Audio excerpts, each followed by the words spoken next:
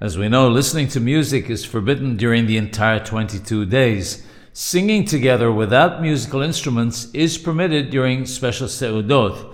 Listening to people singing is likewise permitted on Friday afternoon, Shabbat, and Mosei Shabbat. The question arises about those who run kindergarten and playgroups for little children. Is a kindergarten teacher permitted to play music for the children in order to keep them occupied and control them? The answer is that they may be lenient and play music or musical instruments until Rosh Chodesh Ab. Maran Mordechai Eliyahu alav shalom adds that it's appropriate to play them songs which are connected to this period or which anticipate the coming of the Geulah, the coming of the redemption.